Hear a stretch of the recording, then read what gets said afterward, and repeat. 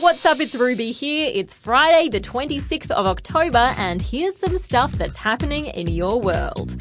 First up, with its sweeping plains and mountain ranges, our sunburnt country is pretty beautiful. But life on the land here can be tough.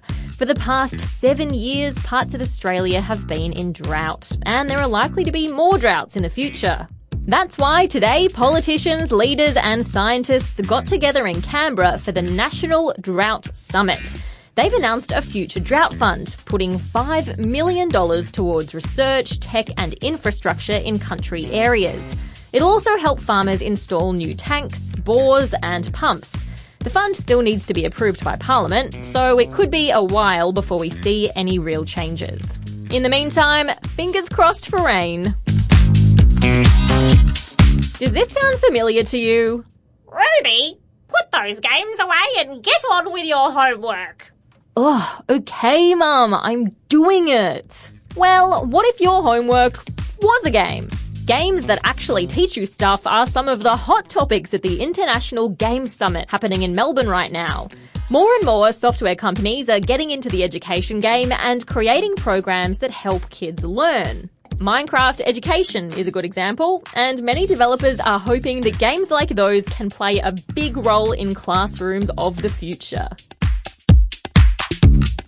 A new report's found that nearly all of us need to eat more veggies. The Australian Institute of Health and Welfare says 99% of kids and 9 in 10 adults don't get our recommended daily serve. And 4 out of 5 of us don't eat enough fruit either. One thing we're all eating more than enough of is junk food.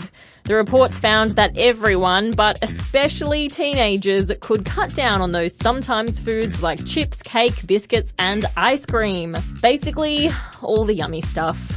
Yep, the truth hurts. And finally, Buddhist temples. They're pretty cool. As a tourist attraction, though, I wouldn't imagine you would want to see more than a few of them on any given holiday. In Japan, it's estimated that 20 to 30% of temples will close down over the next decade. But the Japanese tourism industry is trying to change that in a slightly odd way. They're now hosting, wait for it, disco parties to try and get people excited about temples again. Think sparkly mirror balls and dance classes. It's certainly innovative. I guess we'll have to wait and see if it works.